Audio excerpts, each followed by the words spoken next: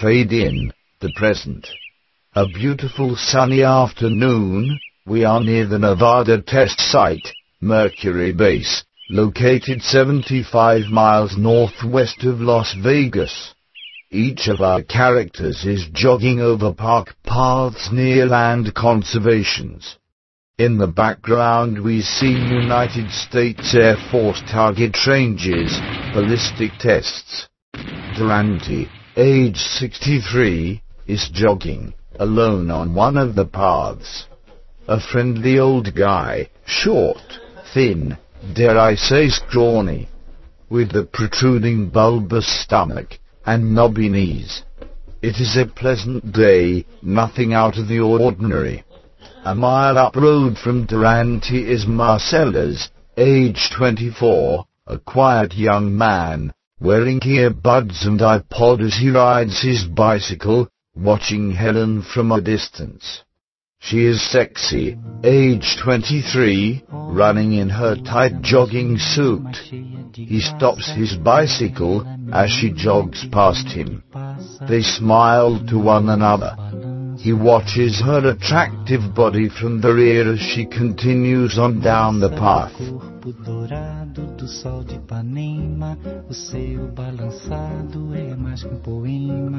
Superimposed title with music, The Oddity. Let us jump far ahead to the year 3400 in the future, the 35th century.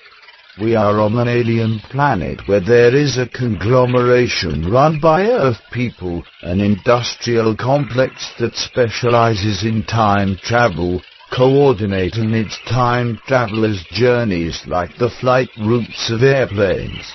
In order to travel through Earth's history there needed to be this spatial distance between two such worlds. Time travelers are independent, freedom-loving explorers. Their pace, their speed of observation is determined by his or herself. Time travelers travel in their own vertically shaped protective container that is transparent. It also keeps them in contact with headquarters in the 35th century. In the 35th century of Earth people on the alien world, science, religion and politics have merged. The greatest commodity is clarifying misconceptions about history. Now that time travel is a reality, seeking truth is a most important function of big business, since all the other base needs of life are no longer a concern. Let us examine the hierarchy of this futuristic world. The highest in the pecking order, the commander-in-chief, is none other than the theocratically elected Vangelist. A Vangelist is a quasi-religious teacher, the head minister of doling out revenge against none other than Almighty God. Of course now, to you listeners of the 21st century this sounds absurd, even blasphemous, for a pious religious order who regards themselves as morally good, to hate God. But not from the perspective of this 35th century society. The current head Vangelist is named Vangelist Young. All others, the Congress of this society, are equal and simply called techs. Time travelers who go into the recent past are called pastors. Those who travel a few eons in reverse into the past are called reverends. And those who travel many eons to ancient and even prehistoric times are called reachers. They seek to go as far back in time as possible, someday back to the beginning of creation. But there can only be one traveling reacher at a time. Reachers must remain concealed and unseen while traveling at all times. If the reacher's container is disturbed or even touched while traveling, it can damage the process of time travel and even disrupt the whole space-time continuum. A huge structure will form that is made of illusionary energy to conceal the time traveler whenever he or she is disturbed. It is intended to trap onlookers, keep them preoccupied with illusions from deep within their minds, until the time traveler has successfully moved on, unhindered, undisturbed, and is no longer seen. And there are also crucifixes, specially trained time travelers, like medics, sent to rescue others. Their destinations are preset at points of rescue, and they are beamed there at an accelerated speed without the need for time-traveling containers. When the crucifixes are sent, they are visible to nearby onlookers, and in past times have often been mistaken as visiting angels or saints. Their connection to Control Base, by the accelerated beam, shields them, protects them disassociated from onlookers or natural disturbances. The current Reacher, like all other Reachers before him, is against the teachings of the reigning Vangelist. He considers his ways immoral, as I'm sure most of you listeners of the 21st century will agree. Few people ever believe the Reacher's reports of what life was like before the time of Noah. Reachers cannot corroborate one another's eyewitness reports, because they are required to travel alone, one at a time into the past. Convenient for the Vangelist, for they cannot be proven wrong. The Vangelist must be always right. The Vangelist teaches and believes that God, not mankind, is the true sinner. He is the ultimate sinner, and it has been so since the beginning of time. For Vangelism is a dynasty, an empire, and as history has always proven, royalty will resort to any measure to keep its power, including murder. Now let us jump back to present day, near the Nevada test site. May and Detox are jogging. May, age 42, eccentric. Her terrier dog Detox, age 4, is pulling May's child's wagon by his attached leash. The wagon contains her crystal ball, microscope, and small scientific instruments. The wagon has a squeaky wheel that sounds like a cricket. They come to the end of the park path. May stops and takes a swig of her energy drink, bends over and unclips the leash, letting him run free. She sits down on a bench. Detox runs over near strange flowers and chases a bee. May, come here Detox. Close up on bee. Detox's face as he romps and plays snapping at the bee. May calls to Detox again. Detox, leave the bee alone and come here. He romps over to May. She looks at her wristwatch at the time. She stands up from the bench. All right, I'm ready, let's continue on. She clips the leash attached to the wagon back onto Detox's collar. They turn around and proceed on the path from whence they came, veering off until they cross a bridge over a creek. Along the park path, we come to an intersection. Ruth, 41, neighbor of May, jogs along. She is religious, a Christian. Ruth, May, and Detox join on the same path, and jog in sync together. Ruth, hi there May. Well, hello there Detox. Are you being a good little puppy? Detox smiles at her dog style, but not having the facial muscles for it. It looks more like a crooked sneer, with 2 or 3 teeth showing. Now on to business. There is a Reacher nearby traveling back through time. Like others before him, he seeks proof that human life existed before and at the time of Noah. But this current Reacher's trip has been diverted by Vangelist Young. His trajectory planned by Vangelist Young, not his own. The Reacher is passing through the Nevada test site, when nuclear bombs were exploded in the 1950s and early 60s.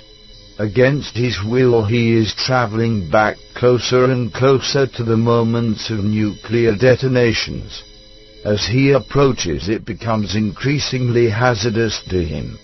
Undetectable to current-day 21st century instruments, his protective container senses much to be avoided. He is unable to change his container's course, because Evangelist Young has rigged it to head in this deadly direction. The result is a lethal effect upon the container and the Reacher. They are severely damaged and distorted. So the Reacher can only go as far back as the time of our story, during the first half of the 21st century. Evangelist Young's murderous act is complete. For a short period the Reacher is perishing backwards in time. The distorted container with the Reacher inside is now suspended over a warehouse in Mercury Base at the Nevada test site. Hanging overhead, his arms are outstretched at his side. The container swaying, as he hangs like a paratrooper shot down. His life ending, draining away. He is dying. May jogs on, but her face distorts, changes. Wait a minute. What just happened? Did you feel that? High up in the distant sky they see three human figures floating in the air. Ruth pointing, look out there. Three angels. She drops to her knees, kneeling on the ground, crosses herself and prays. May, the angels are reaching for one another. They seem confused about something, as if they're panicking. Now disappointed about something. Shrugging, it seems they failed at something. Ruth, they're gone. They left. They were three crucifixes, trying to rescue the Reacher, but they failed. The damaged container with dying Reacher inside descends, down, into the warehouse. Futuristic technology, plus human feelings and physiology, merge into something that has never happened before. Truly it is an oddity. May, that felt strange. Something isn't right. May and Ruth continue jogging onwards, and see a glowing window display in the warehouse. May, let's go take a look. It's a restricted area, but something tells me we'll be okay. She and Detox and Ruth slowly approach a very beautiful and magical Christmas window display. It is glowing like baby Jesus in the manger. Ruth, oh look. A Christmas display. Isn't that sweet? May, how lovely. But it isn't Christmas time yet. The window display is of Santa's workshop with animated elves, toy trains moving on a track surrounded by glistening hills of snow made of white fabric, and spinning ornamented Christmas trees. Ruth, I always loved holiday window displays. May, but I don't remember a commercial store being here. The stores are all contained within the military complex. There's not enough people living here for commercial stores. Maybe some kind of lonely crazy person set this up here. Ruth, it would have to be a very skilled and talented person. May, with lots of time and money to waste. But why out here in the middle of nowhere? It just doesn't make any sense. Further away, Durante is suddenly lifted up off his jogging path and tossed onto the sidewalk near the warehouse, where May and Ruth are standing. He lands flat on his back, stands dusting off his shorts with his hands. Whoa, what's going on? Some kind of force tossed me off my path, hurled me up into the air, and dropped me near this place. What is this Christmas display doing here? The Christmas window display comprises into a large cloud that shoots out over May, Detox, Ruth and Durante. For a moment they glow and sparkle in whitish-violet colors.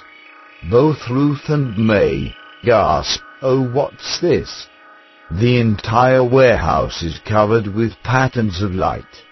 Out of nowhere a creeping, evil mist appears, a dark, stormy, humid mist that floats over the warehouse, lingering along with the stench of a muddy swamp-like odor. It is part of perverse evil from the distant future, from Evangelist Young. The following is the usual sermon taught by Evangelist Young at his pulpit in front of his congregation. A typical broadcasted sermon before his worldwide audience in the 35th century. Like many of the offbeat interpretations of the Bible, his usually begins with, "In the beginning, God destroyed all the dinosaurs, animals, and man-like apes in his great flood in the time of Noah. There were no people back then. Noah was a specific terminology that stood for no alive humans. God had begun his sinful nature with his great act of destruction, the Great Flood. Then 4,000 years BC, man and the animals that we know of now were created, for God needed something to torture. God created Adam and Eve to have constant sex in the Garden of Eden and live forever. Constant erotic pleasure, only to deprive them of it, and taunt them, lead them to perversions and infidelity to one another. He gave Adam many wives to rival Eve, and Eve many rivalous lovers as well. Adam and Eve recognized that God had created the devil and his demons to torment them, make them sick and disrupt their sexual pleasures. So Adam and Eve left the Garden of Eden to get away from God's evil. They were not expelled. Adam and Eve rejected God. They nicknamed it the Garden of Evil." Let us pause from Evangelist Young's sermon and resume our story in Nevada. If any one of you want to hear more of his sermon, just speak up. Does anyone want to hear more? I thought not. For as they say, it is written.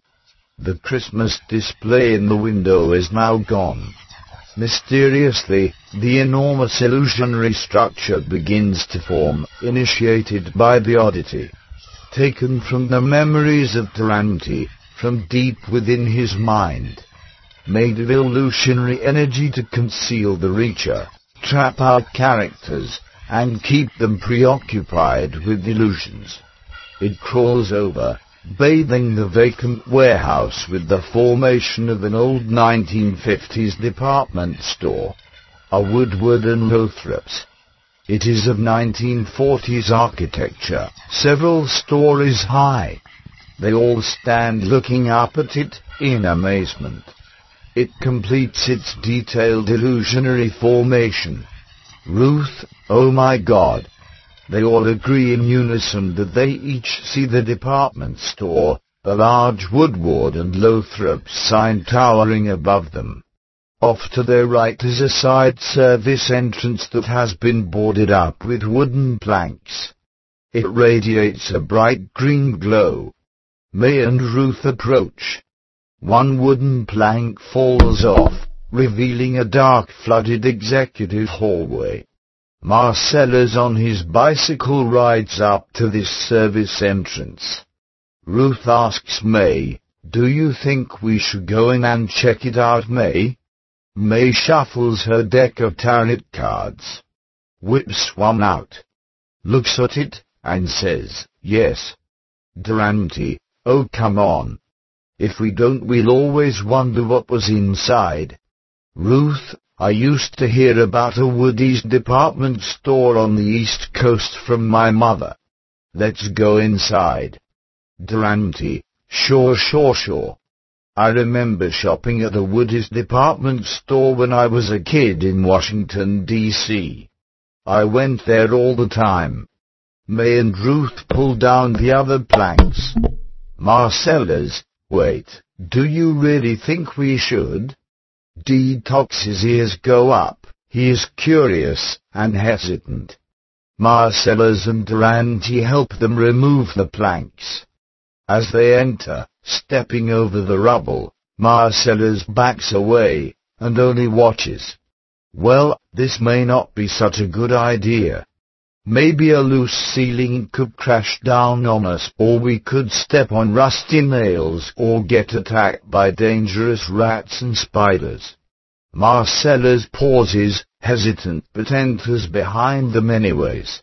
Interior, old dilapidated service hallway. It is dimly lit.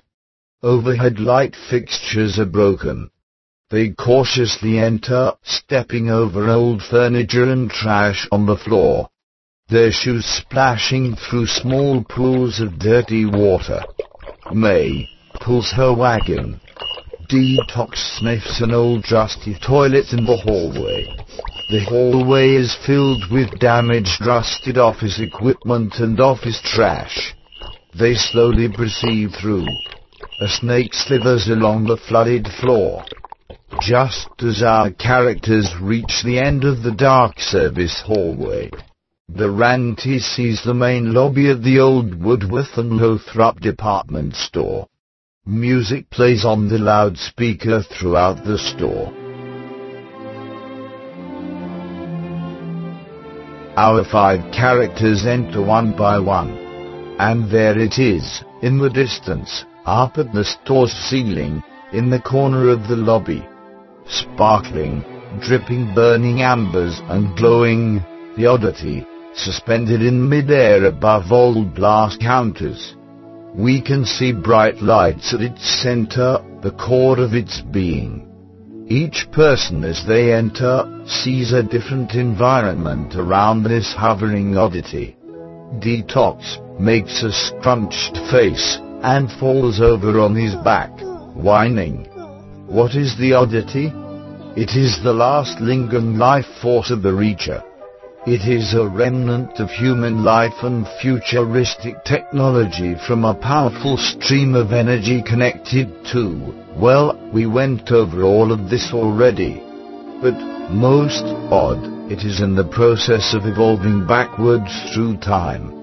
Durante's perception of the store lobby is filled with 1950s holiday displays and decorations, crowds of shoppers, and salespeople from the 1950s. He has always been a huge fan of old TV programs and movies, nostalgia, but also of his own aches and pains. He would like to own all the TV collectibles, but the expenses of his medications prevent him from doing so. He carries the prescription vials of his medication in his bulging shorts pockets. Marcellus enters the department store lobby.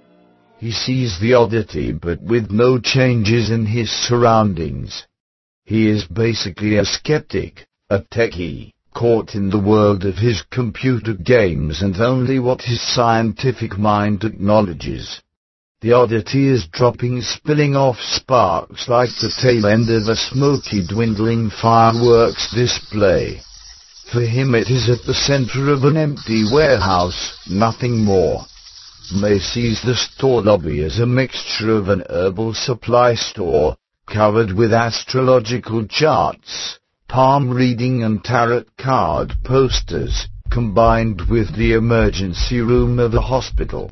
Ruth sees the store lobby as ancient Israel, ancient Jerusalem, where she is the Virgin Mary in robe, waving her arms to and fro in worship and adoration. Helen enters alone, last of all, through the swampy, filthy service hallway. She is like a diamond in the rough, a beautiful woman in the center of murk and mire. She sees the store lobby as a large bus terminal. She stares up, squinting at flashing, pulsating light emanating from the oddity. Helen, this is a first contact, a new life from outer space, a birth. It's a new sensual interspecies connection. A little boy from the 1950s, recreated by the Oddity, flies a toy airplane around the store lobby. Durante sees the store filled with exciting 1950s holiday activity. He smiles and comments, "How thrilling seeing this wonderful sight. I must have bumped my head. This can't possibly be real." A little girl in cowgirl outfit skips through, while twirling a lasso over her head. As Durante strolls through, Join the talent roundup, round 'em up, bring 'em in, everybody sure to win. Step right up, here we go. he walks around a display of early 1950s television sets with their small screens and beautifully crafted wooden cabinets. There is a large sign propped on the floor that says, "This is television."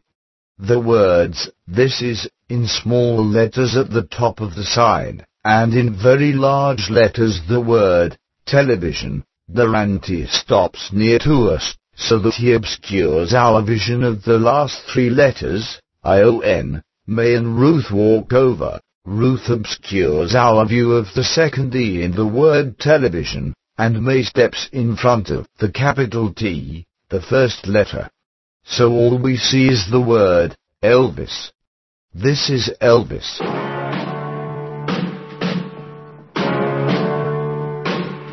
Walking through a party in the county jail. The prison band was there, they began to wail. The band was jumping and the joint began to swing. You should have heard this knocked out jailbird sing that rock. Everybody let it rock. Everybody in the whole cell block was dancing to the jailhouse rock. Spider Murphy played his tenor saxophone.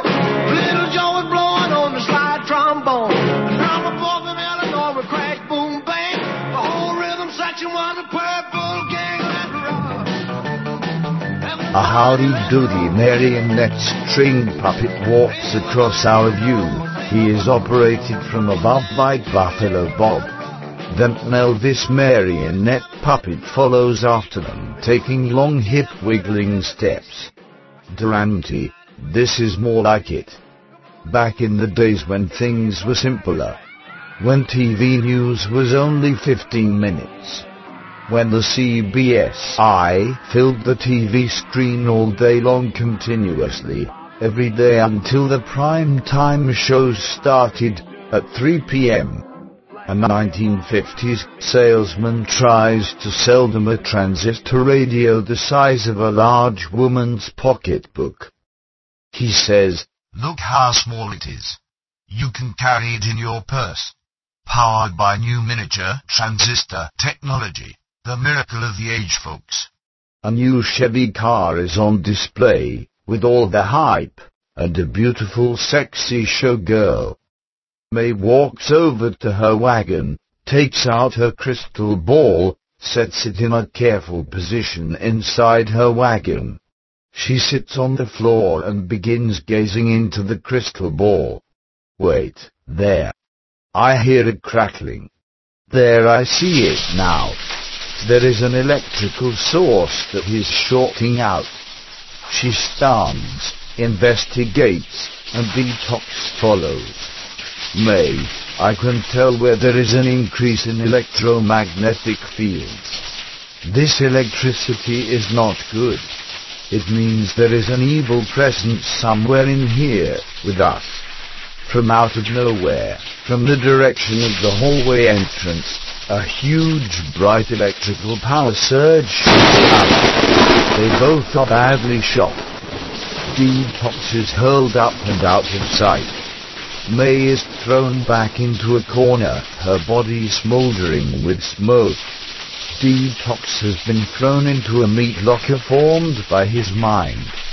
He is plastered up on the ceiling. His dog legs and arms stretched out like silly putty. He sees meat hanging everywhere around him. Is this a delicious fantasy come true, or a nightmare? With Detox it's hard to tell. In the corner, May is still lying on the floor, her body smoldering. through the smoldering smoke, enters Charlie, age 34, a snide, overconfident kind of guy. He sees the store lobby as part of hell, and part of a fiery disco nightclub. On his nightclub dance floor is May. Her vision is blurred. She sees the disco lights hanging around Charlie's head as a blurry aura. Covered in the smoky blur, Charlie appears to be dressed as a southern gentleman. Part of May's hallucination. May, why thank you. I always rely on the kindness of strangers. My name is Charlie. I live nearby. Are you all right? He helps her to stand. May rambles. You are a true southern gentleman, Charlie. If you like, you may escort me to the annual ball. Tee-hee. Detox drops from the ceiling. This snaps her back to reality as Charlie appears in his real street clothes. The disco scene of hell and damnation vanishes. Charlie sees the entire department store engulfed in flames. He sees complaining customers from the 1950s all about, and stressed out salespeople all emotionally breaking down. There is a small child crying, injured at the bottom of the escalator. Her dress caught in the bottom step. Charlie runs over to help the child. May slowly approaches, watching with worried face. Charlie frees the child's dress from the escalator. The child stands. Child at escalator, thank you. I'm never going to get on that thing again. Not ever. Charlie, oh, you should never give up hope. Charlie looks back at the escalator and it is motionless. It is now old and dusty. Marcella's reality has affected Charlie. The little girl is gone. Suddenly a sinister evil force enters the lobby. A cold, chilly wind whisks through the store. Exterior. Outside, the wooden planks from the service entrance jump up off the ground and magically seal up the entranceway, or in this case, the exit way. Now no one can leave the store. A mysterious, loud, scary voice is heard reverberating throughout the department store. It is the entrance ghost, a part of the murderous evil that is linked to the future. To Evangelist Young, it shouts out, "Attention movie shoppers. Those who know who I am will find riches beyond compare. No toils or troubles, life without a care." Helen journeys via the escalator up to another floor, to an empty showroom. Suddenly she appears within a glowing display window. There are small mannequins standing in a laboratory setting next to her. They are stiffly animated, wearing white smocks. In front of her appears a futuristic alien man. Behind the man is a landscape of a strange, distant planet. Futuristic alien man, "Hello, I see that you are here at last. That's very good. You've come a long way." Helen, hello. My name is Helen. I am on Earth. I'm not sure what year it is now. I'm interested to know what year you think it is. Helen pauses to think. Life is like flowing water. Love is like flowing water. Earth and human beings are mostly water. She jumps out of the display window into the empty showroom. The walls close in around Helen, and the showroom becomes a hallway. It fills with water. On Helen's neck appears gills like a fish, and she swims through the flooded hallway. While she swims, her body changes to all water, transparent liquid. Helen, out of body, I am free to travel on. On the walls are framed paintings with images that move. She sees a harp with white angel wings on it, playing beautifully by itself. Helena's liquid reduces in size and swirls in and out throughout the harp strings. Then she returns to normal size and sits and plays it.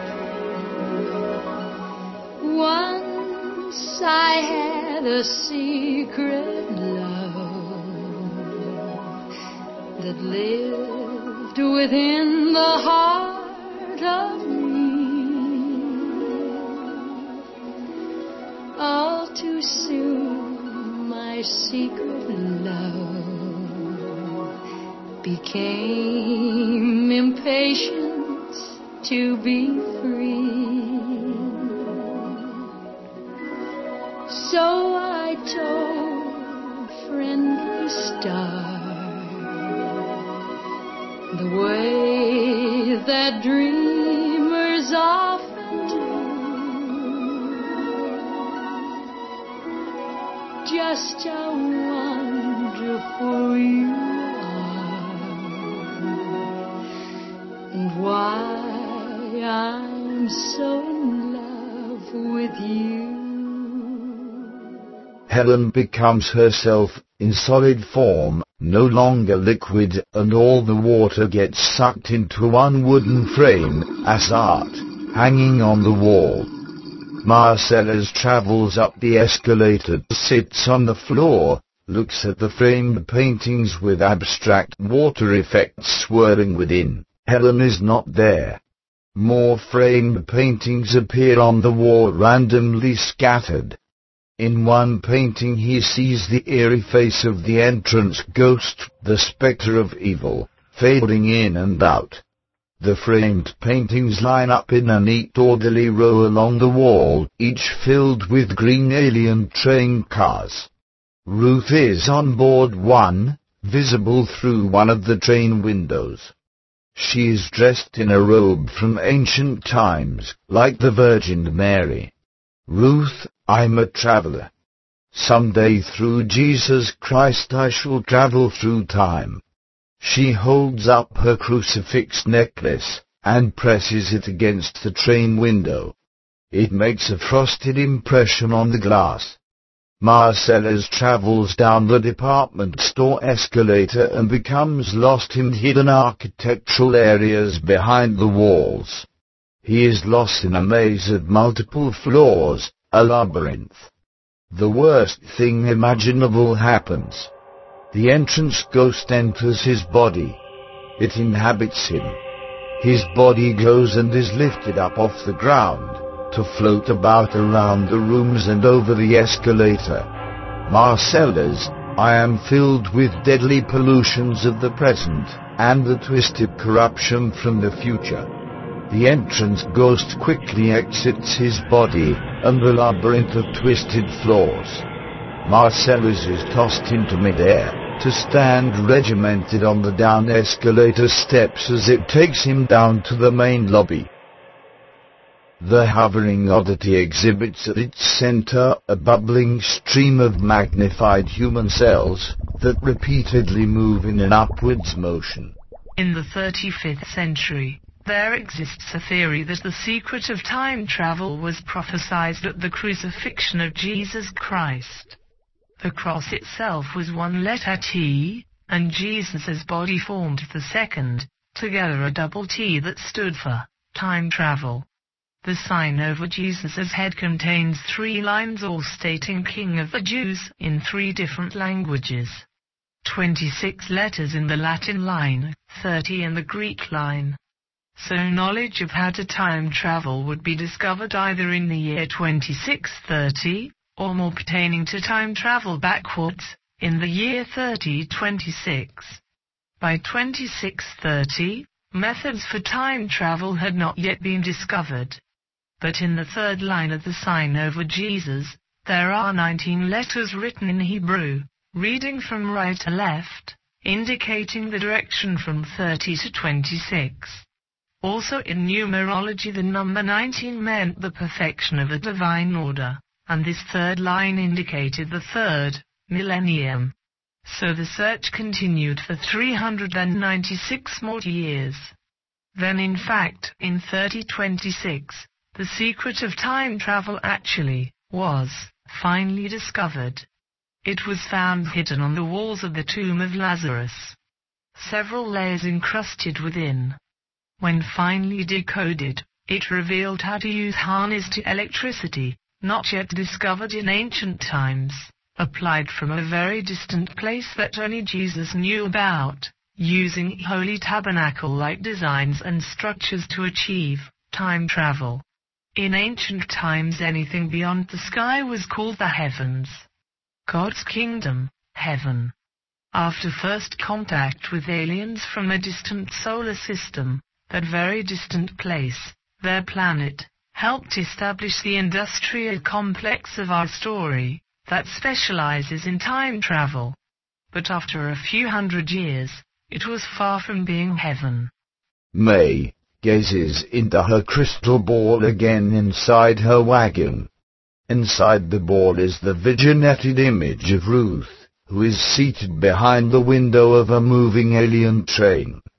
Dissolved 2, 3 fat alien biker guys are watching Ruth from inside the alien train. Powering down escalator 2, Charlie still near the escalator in the main lobby.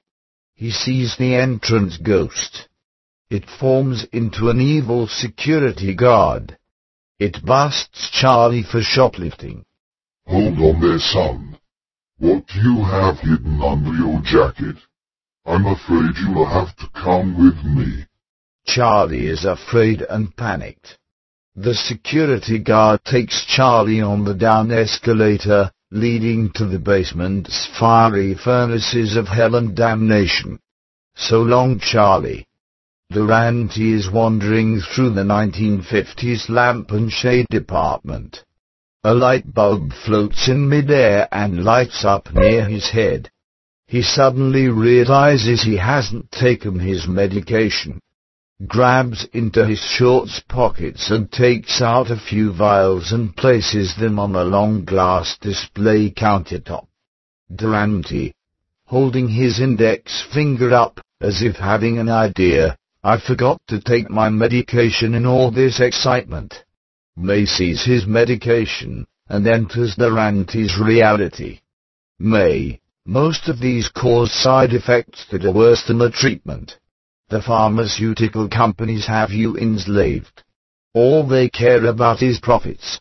Durante holds up a 1950s lamp with a moving waterfall scene on its shade.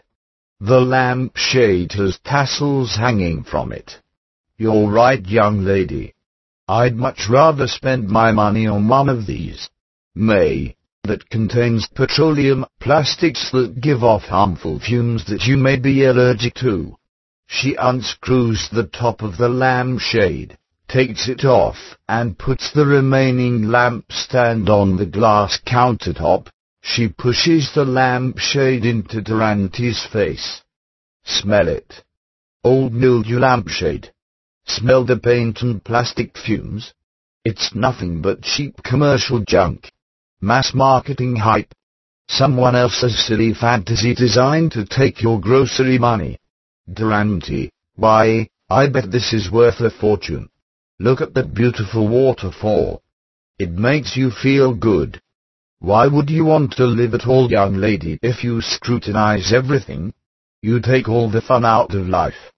Looking at a nearby 1950s cookie jar also on the store display countertop. It is of a round, chubby woman. He lifts up the lid of her head. This is nice. A rare cookie jar. I remember it. You could also put honey or blackstrap molasses in her. May, I don't think so. A cookie crumb falls out of the cookie jar onto the floor. Detox licks it up, then looks up at the cookie jar, sniffing for more. You have no imagination, young lady. How are you going to dream of a better future, if you forget all the good things in the past?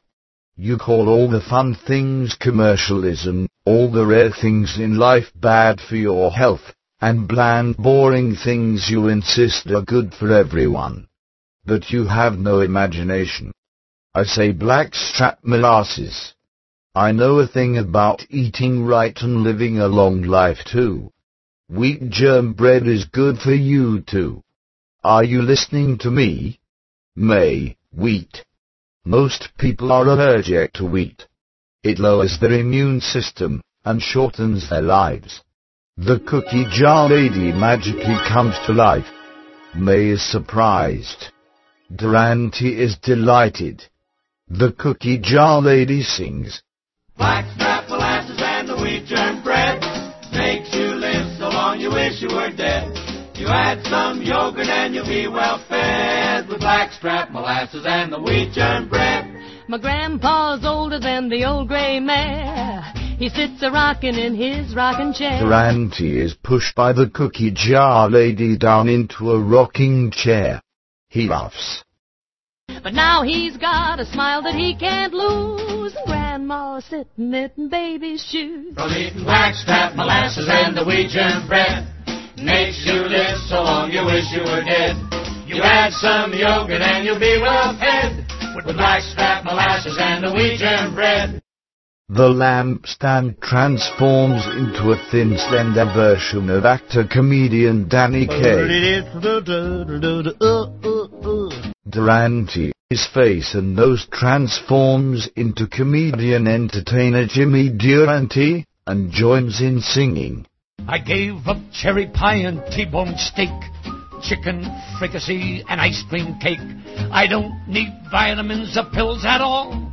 I even mix it with my haddock call. I'm eating blackstrap molasses and the wheat germ bread makes you live so long you wish you were dead. You add some yogurt and you'll be well fed with the blackstrap molasses and the wheat germ bread. An old cash register on the store glass display countertop transforms into the face of comedian-entertainer Groucho Marx, with the cash register's form intact, complete with numbered tabs. My nerves were jumpy and I'd walk the floor. I never got to sleep till after 4. But since I'm eating right, I feel okay. I'm sleeping every night and half the day. From eating blackstrap molasses and the wheat germ bread. From eating makes you live so long you wish you were dead. From eating You add some yogurt and you'll be well fed From eating with blackstrap molasses and the wheat germ bread. Inka-dinka, inka-dinka, inka-dinka-doo. Now I was thinner than a pencil line, had no muscles and I had no spine. But now I'm friskier than a pup. All you have to do is prop me up. Just feed me Blackstrap molasses and the wheat germ bread makes you live so long you wish you were dead. You add some yogurt and you'll be well fed with blackstrap molasses and the wheat germ bread. The lampstand yells out while turning a radiant blue. The Groucho Marx cash register face transforms into the real full-bodied comedian-entertainer Groucho Marx in a tasseled dress made from the lampshade. He does a side-to-side extended leg-turning dance, as he did as Captain Spaulding in the movie Animal Crackers. I know a fella who is 92. Doctors told the guy that he was Cookie through. jar lady. Now that the doctor has been proven wrong. He's got more a hop in him than hop along. From eating blackstrap molasses and the wheat germ bread makes you live so long you wish you were dead. You add some yogurt and you'll be well fed with the blackstrap molasses and the wheat germ bread. Durante's face returns to normal, his nose shrinks down in size. The cookie jar, lamp, and cash register all become normal store product items. May is standing there with her mouth open, amazed in her stupor. Durante walks over towards the oddity. The oddity is now a hunched-over collection of bones, arteries, and veins within its center. May is standing near it with her wagon and all its equipment. She is below the oddity, studying it, fascinated. Durante, on the other hand, sees the oddity as a movie screen in an old palatial movie theater. He sits in one of the seats, in a center row, watching it while munching on buttered popcorn. Guarantee. Going to a movie theater palace used to be a spiritual event. Larger than life. For the evening showings you'd get dressed up for it, like going to church. When I was a kid there were also matinees in the afternoons, and double features that babysat kids while our mothers went shopping. In those days it was safe to leave your kids alone in a theater. Now the movies that they show are remakes of remakes of remakes. Or movies that are supposed to make us think they aren't really remakes, but they actually are. Or formula copies of the action movies they just made earlier. The Reacher screams in agony. Guarantee continues. We've been in an age of mediocrity for the past 50 years. It's all hype, computer artsy-fartsy, all for money. Not like the great pioneer movie makers of my day. The real inventors and innovators who truly created from their hearts and souls. Every movie was a technical breakthrough. A visit to town by a celebrity was a major event, with a parade and fanfare. You could feel the greatness of their emotions on the screen, by great directors and producers. Charlie Chaplin, Louis B. Mayer, Cecil B. DeMille, Busby Berkeley, Hitchcock, O. Selznick, David Lean, George Cukor, the Houstons Walter and John, Otto Preminger, Kubrick, Robert Altman, boy.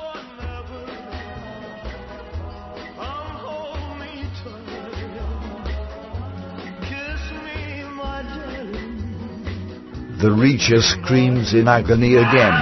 May sees the medical side of the oddity. The Reacher's brain stem becomes visibly enlarged. May, look at that.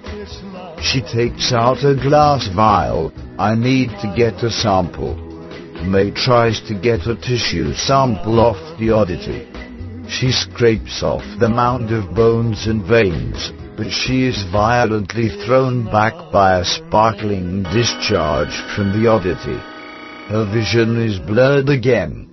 Guarantee jumps out of his movie theater seat and runs over and helps her to stand. May, thank you, and never store hot food in plastic containers. Guarantee, no I won't. There you go, young lady. Do you know who you are? How many fingers? He holds up 2 fingers in front of her face. Well, I'm glad you tried something daring and risky for a change. May, holding her vial filled with a strange glowing substance, looky here. I managed to get a sample after all. She leans over her wagon, pulls out her microscope and places the sample on a glass slide. She examines it under the microscope. May, I've never seen cells move like these. They change and evaporate within seconds. Charlie uses the department store elevator to escape from his captivity and hell. When the elevator door opens, he repeatedly steps out thinking that he's found the front door to his high-rise apartment. But it is always an apparition. A freaky old woman waits for the elevator. Freaky old woman, the elevator must be broken. They should put an out-of-order sign up on it. Where's a piece of paper? She searches through her purse to no avail. I'll write it, and put it up. Charlie, I have to get my things out of my room and get the hell out of here. But I can't find my apartment. Charlie runs down the hallway looking for his room number on the doors, and always ends up back at the elevator again. The elevator door opens. He enters and takes the elevator to the main lobby. He is elated to arrive in the lobby, having escaped from hell. He sees the oddity glowing overhead. The oddity has evolved to a more upright position, and is more human, grown its next anatomical layer, muscle tissue. Charlie, it's the devil for sure. He's forming his body to destroy us all. Marcellus and Helen stand in the store lobby. But Marcellus only sees the vacant warehouse. It is old, grey and dusty, colorless. Helen faithfully sees the store lobby, but it is filled with the tangled complexity of rich, radiant alien patterns. The department store escalator enters into their reality, appearing suddenly. It is clean and functional. They step onto it and it travels upwards. Up, all the way to the top. It twists and bends as its steps mechanically move along. Continuously, repetitiously, with something sinister and creepy about it. The escalator becoming lost in old rotted areas behind the walls. Marcellus and Helen are moved along it as it slides through spooky long crawl spaces, until they are moved to the edge of the escalator steps, where the steps crumble apart. Marcellus and Helen slip off, but struggle to keep their hold on the decaying steps, struggle to climb back up onto them in the dark. Marcellus, someone help. Get us out of here. The evil entrance ghost passes into Marcellus and lifts him upwards over the damaged stairway. Helen, still hanging on to the escalator, dangling, swinging her arm up, struggles to reach him but misses him. Marcellus woe. Cut 2, Charlie sees fire and demons standing beneath the floating oddity. The oddity is now more human-looking, covered over in layers of more muscles and skin. The lobby of the department store transforms into the fiery blazes of hell. A large canyon of brimstone and fire, mountains with suffering people on ledges. We hear echoing loud screaming, the anguish of lost souls, the roar of intense heat, jet puffs of scorching flames shooting upwards. He covers his ears. A horde of little demon monkeys approach him, clearing the way for Beelzebub. Charlie, hey man, are you Lucifer? Hell no, I'm Beelzebub. Charlie, I thought you're both one and the same. No, you thought wrong, Charlie. You are always wrong. Charlie looks around the lobby and sees and hears acts of torture being committed on human souls. Without warning, a nuclear bomb detonates in the canyon, explodes, absorbing the oddity and wiping out all things. As the mushroom cloud rises and fades, dark ashes fill the sky. The ashes then fall like heavy snow, blanketing the ground. The oddity is visible once again, but permeated with a soft greyish fog. It is now obvious the human form of the oddity is the man, the Reacher, the time traveler standing nude in a death-like state. He is an enchanting sight to see in his container. All set in the middle of this greyish nuclear winter. All is now still and very quiet. Charlie sighs, there. That's better. Silence. Silent night. The entire scene of a spectacular nuclear winter with the Reacher inside the canyon becomes a painting on a theatrical curtain.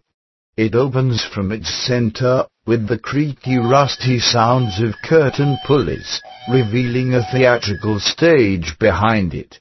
The stage setting is of Calvary with its crosses. At the center is Jesus on the cross hanging inside of a time traveler's container. It is in pristine condition. Roman soldiers gambling with dice, distraught disciples, and heckling, ridiculing onlookers are watching him.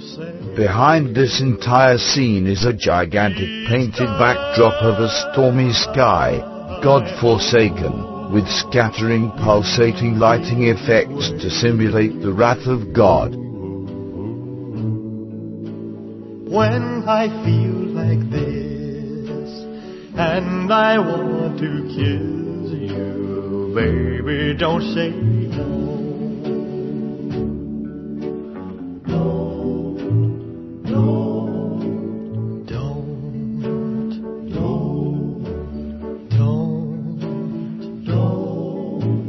Leave my embrace, for here in my arms is your place. When the night grows cold and I want to hold you, baby, don't say don't.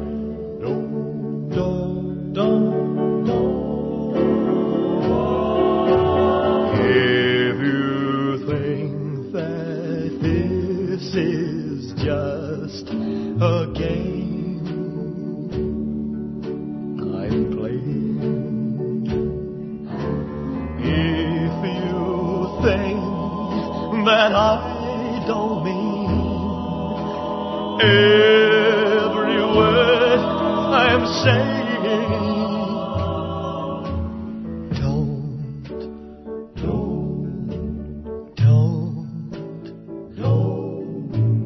don't feel that way.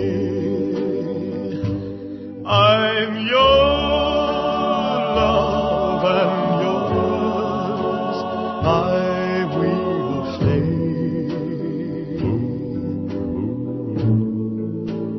This you can believe, I will never leave you. Heaven knows I won't. Stepping out onto the stage front comes Vangelist Young, the entrance demon, Beelzebub, and the three huge fat alien bikers. The alien bikers are one hairy, one bald with large teeth, and one clad in a scarf, for lack of a way to describe his unearthly features. All line up, walking forwards, towards Charlie, to form an evil chorus line.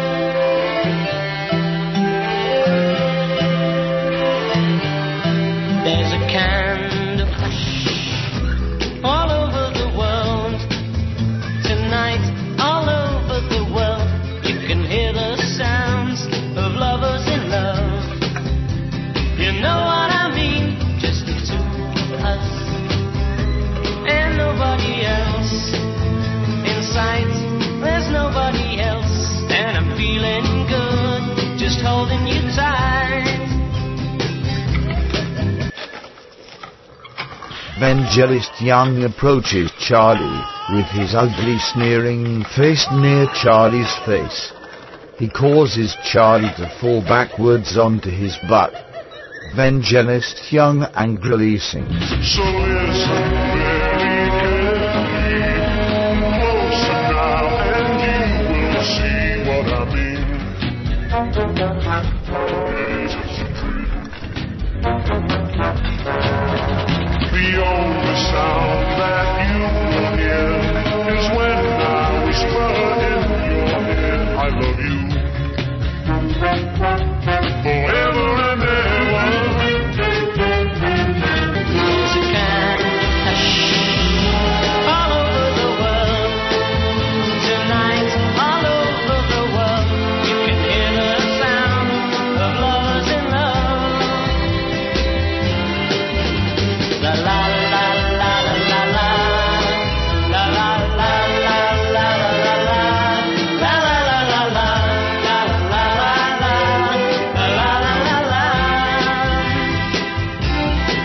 So listen very carefully, closer now, and you will see what I mean. It is a dream. The only sound that you will hear is when I whisper in your ear, I love you. Forever and ever.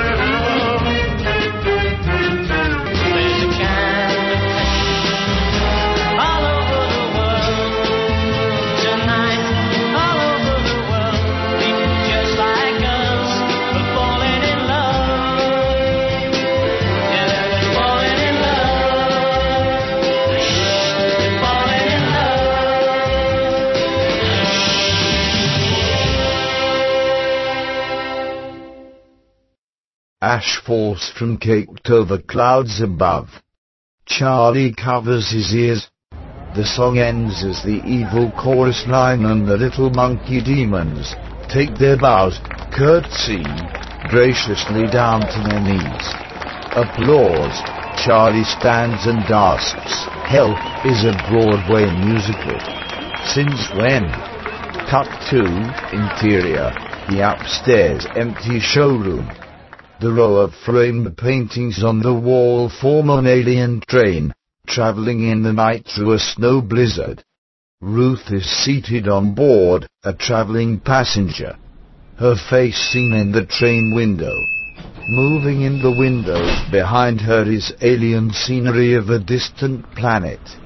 Seated behind her is Helen and Marcellus. Throughout the alien train are passengers in overcoats, holding holiday gift packages. In one window we see the face of the entrance ghost in spectral profile.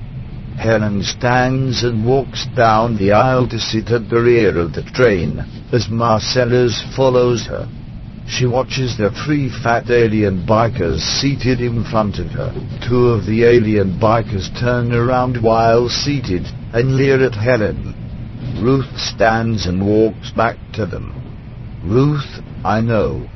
You're off to make a new life somewhere, and begin your own loving families. I can see it in your eyes."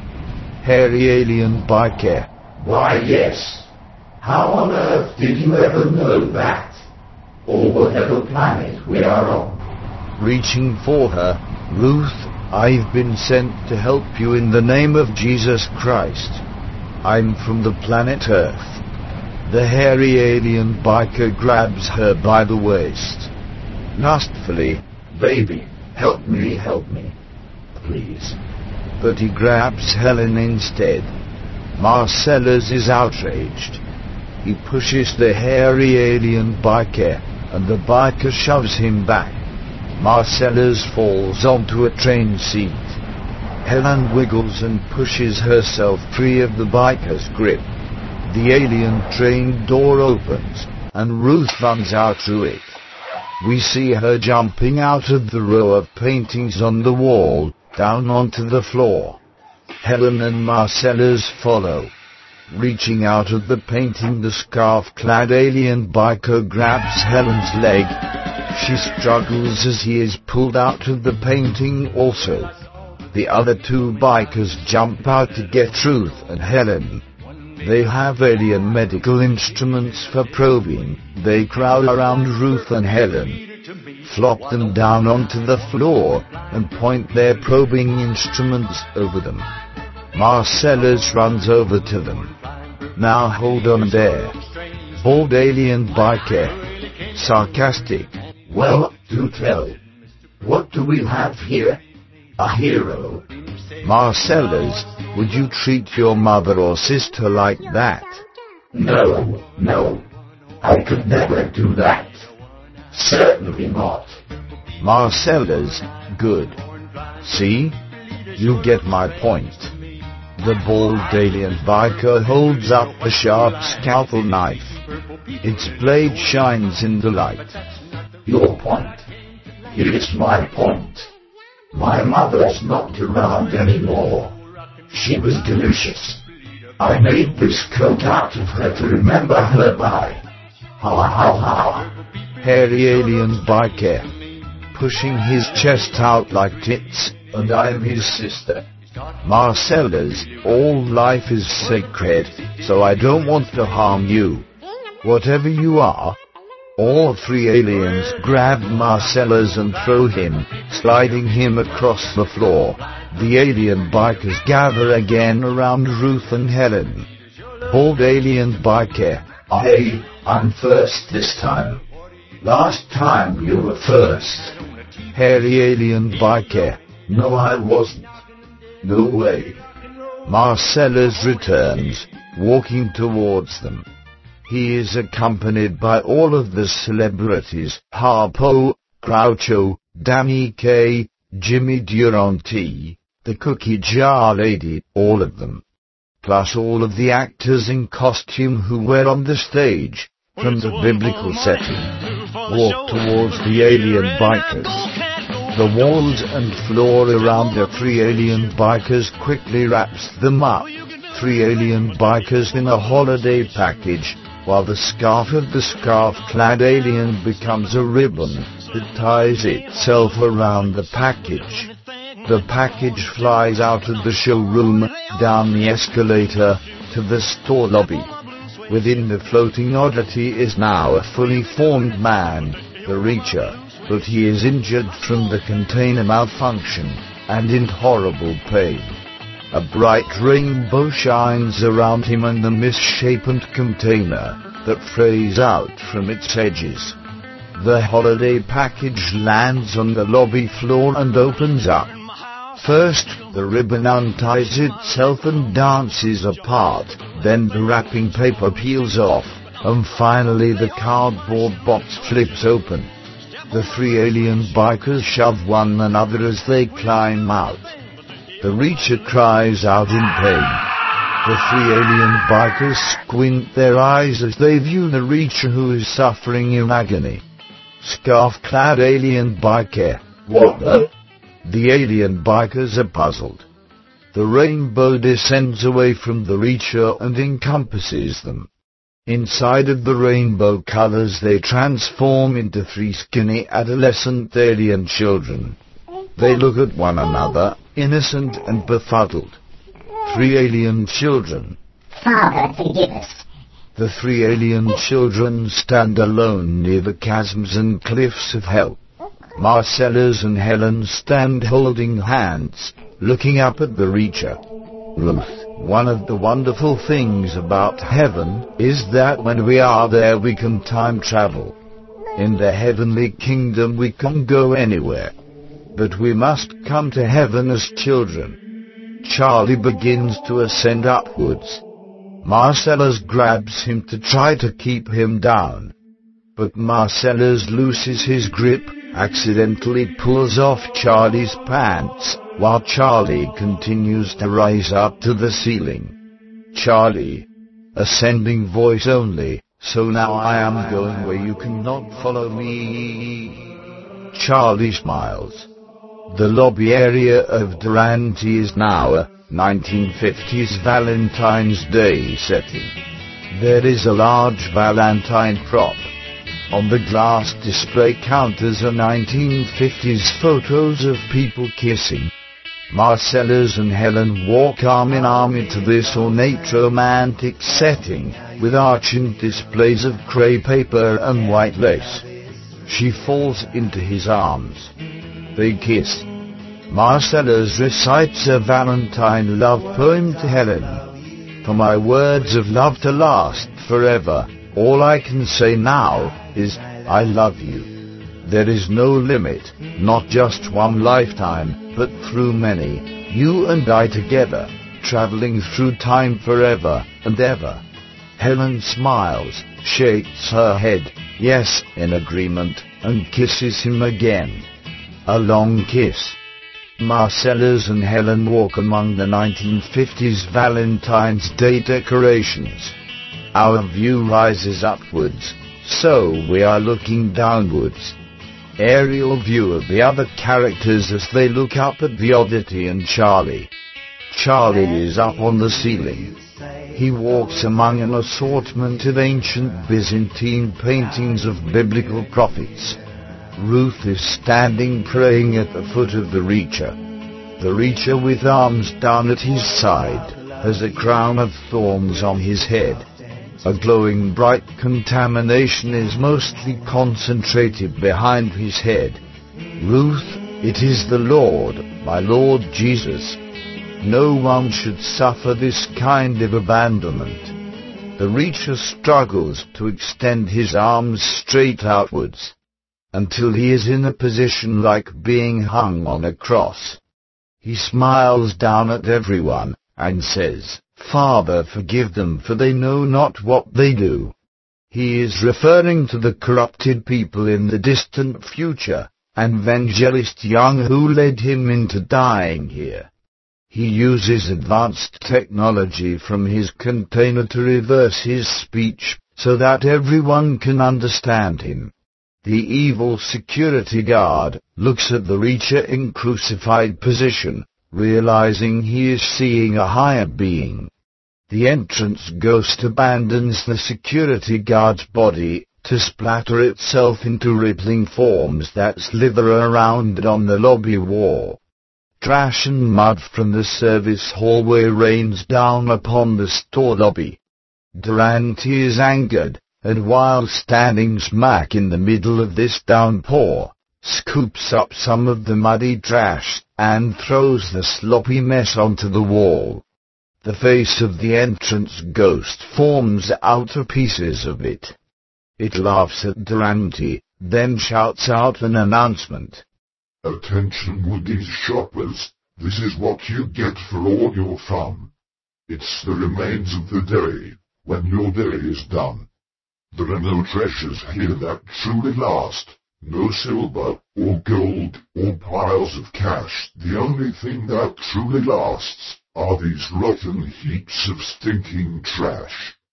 Nothing will keep you alive and well when those who control you keep you in hell.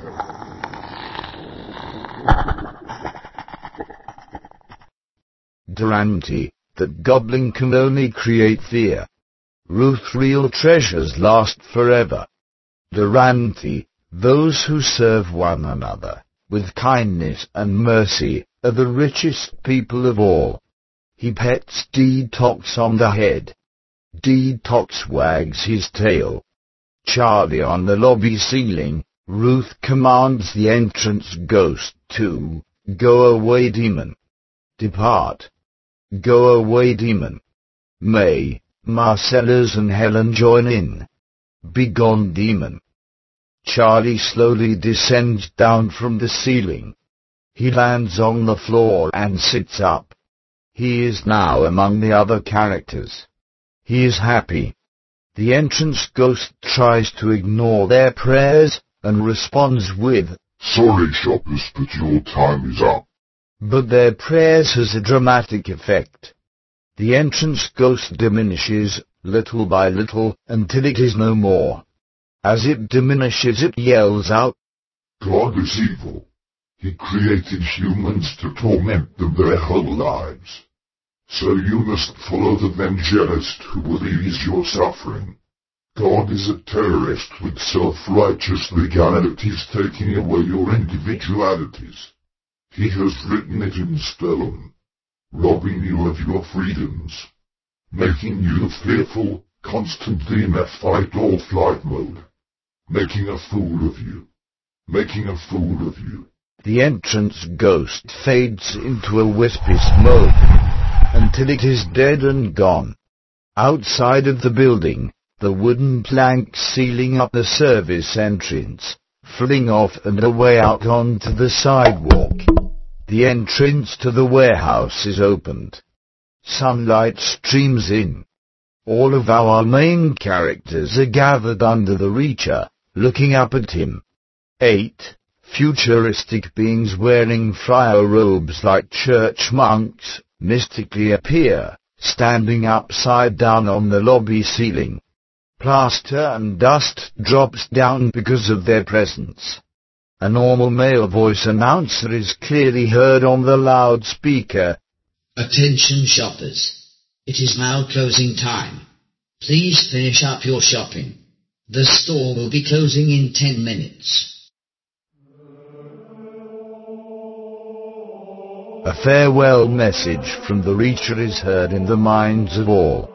For these are the thoughts of a time traveler who knows that he is about to die backwards in time, but for our benefit he uses corrective measures that makes his voice sound as if he is speaking normally, moving forwards. His voice is sad. My connection is breaking.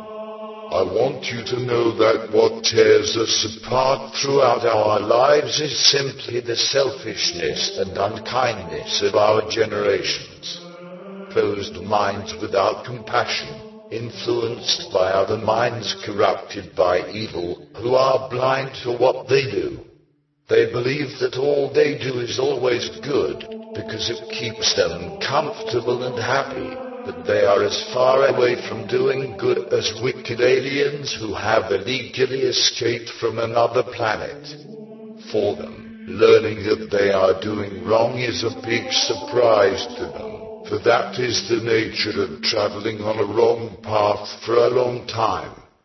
Because the voice they trust the most is usually their own, or what others have made acceptable and legitimate. So they remain blind. I personally, as a time traveler, am a casualty of what people call intelligence. I am a casualty of the arms race in your recent century, and the intelligence of an evil leader in my own century. But you can see what they have in common, what they have inevitably done. They have killed me. This intelligence, their politics, their beliefs, have killed me. My prayers go to anyone who follows after me. But you must never give up hope. Someday time travelers will make it all the way back to the creation of life, an ordered state, and the beginning of humanity, where we will retrieve and salvage the truth, not the evangelist's truth. We will put an end to those who twist the truth and make God out to be evil. Perhaps at the beginning of time another reacher will complete my mission and prove for all time that worshipping God started out in an ordered state as being good. And it was the universe itself that scattered mankind doing likewise, always going in the wrong direction, throwing themselves badly off course. I can see now ahead of me the light of dawn, the light of human creation, as never before. It is all that we have ever dreamed of. It lights me up and lifts me away. It is wonderful. It is wonderful. A vision through the tunnel of time to the light of creation, paid for with my life. So now I go where you cannot follow. Out of body I am free to pass on. Remember, I am with you always, even till the beginning and end of time. The Reacher rises upwards, ascends all aglow in his distorted container. As it nears the store's ceiling, a portion of the ceiling dematerializes for him to pass upwards. Once outside, an aura around the container expands and spreads over the sky. In it appears a heavenly world. Beams of heavenly light shine down over the department store lobby and on everyone. The Woodward and Lothrop's department store vanishes, revealing the empty warehouse. A strange magical sparkle remains inside throughout the entire warehouse. Interior, end of the service hallway. May's and Ruth's husbands enter from outside through the service hallway. They move very slowly. Our main characters move fast and jerky, for they are still within a time dimension of its own that was caused by the oddity. They gradually slow down, becoming synchronized with regular present time. Marcellus watches the clock on his iPod go backwards from 9 a.m. to 6:30 p.m. Soon all are adjusted and moving at the same speed. May's husband, taking over the handle to her wagon, pulling it along as they walk. Detox leaping about, happy to see him. May, honey, you were a little late, so we took a walk hoping to meet you. May, a little late? She looks at her wristwatch. We've been in here for over 12 hours. Their husbands shake their heads no, and laugh. Ruth's husband, 12 hours? You've only been gone for 2 hours. What are you doing in here anyways? They all walk through the service hallway towards the exit. Once outside, Marcellus pushes Helen on his bicycle along the park path. Distant view from still within the service hallway, through the entrance doorway, of our characters walking along the path outside. We hear faintly in the distance May's husband. A time traveler was dying backwards in time. Are you sure you feel alright? May, yes, he couldn't make it through our time period. Charlie, he was sabotaged by a dictator from the future. Ruth's husband, what do you think of all of this, dear? Ruth, the Lord works in mysterious ways. Durante, this time traveler was a hero from the future. That's what he was. That's what he was, or is, or will be. If they eat cold cereal in the distant future, then he should be on their cereal boxes. Wheaties, the most famous breakfast in all the land. Wheaties, breakfast of champions. Charlie, too bad he didn't make it alive, back to the beginning of time. Durante, oh yeah, young fella. Are you sure about that? In my mind he'll be alive forever, traveling in the opposite direction into the future. Ruth, yes, I agree. He'll be alive forever in my mind too. But we weren't supposed to see him. It was an accident. Helen and Marcellus waved goodbye to the others. May, while waving back, sighs. Detox barks.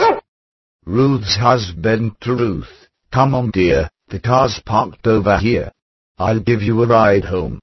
Ruth to May and her husband, would you guys like a lift home? The Reacher time travels backwards into the future through clouds in the sky. The world below and around him becomes more and more futuristic. He ascends upwards into outer space where there are space cities, heavenly lands.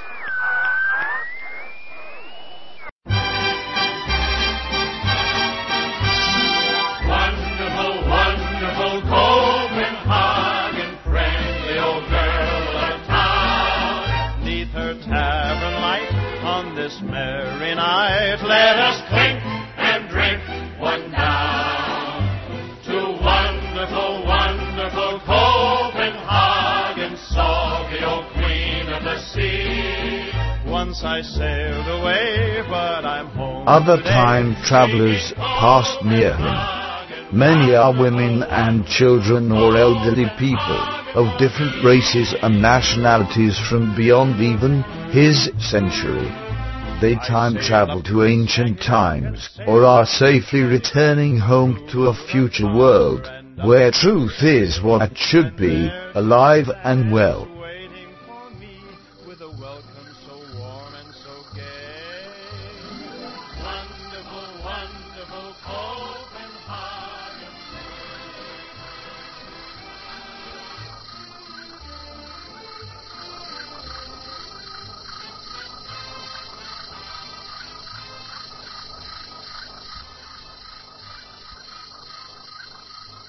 The End, The Oddity, by Bruce Shane.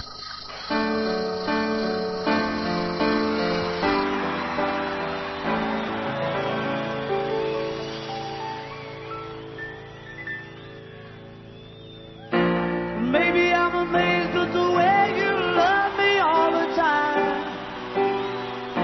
Or maybe I'm afraid of the way I love you. Maybe I'm amazed at the way you pulled me out of time. You hung me on a line. Maybe I'm amazed at the way I really need you.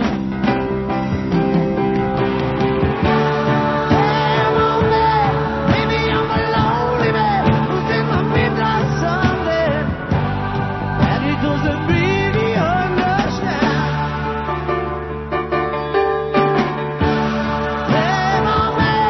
Maybe you're the only woman who can ever help me. Won't you help me to understand?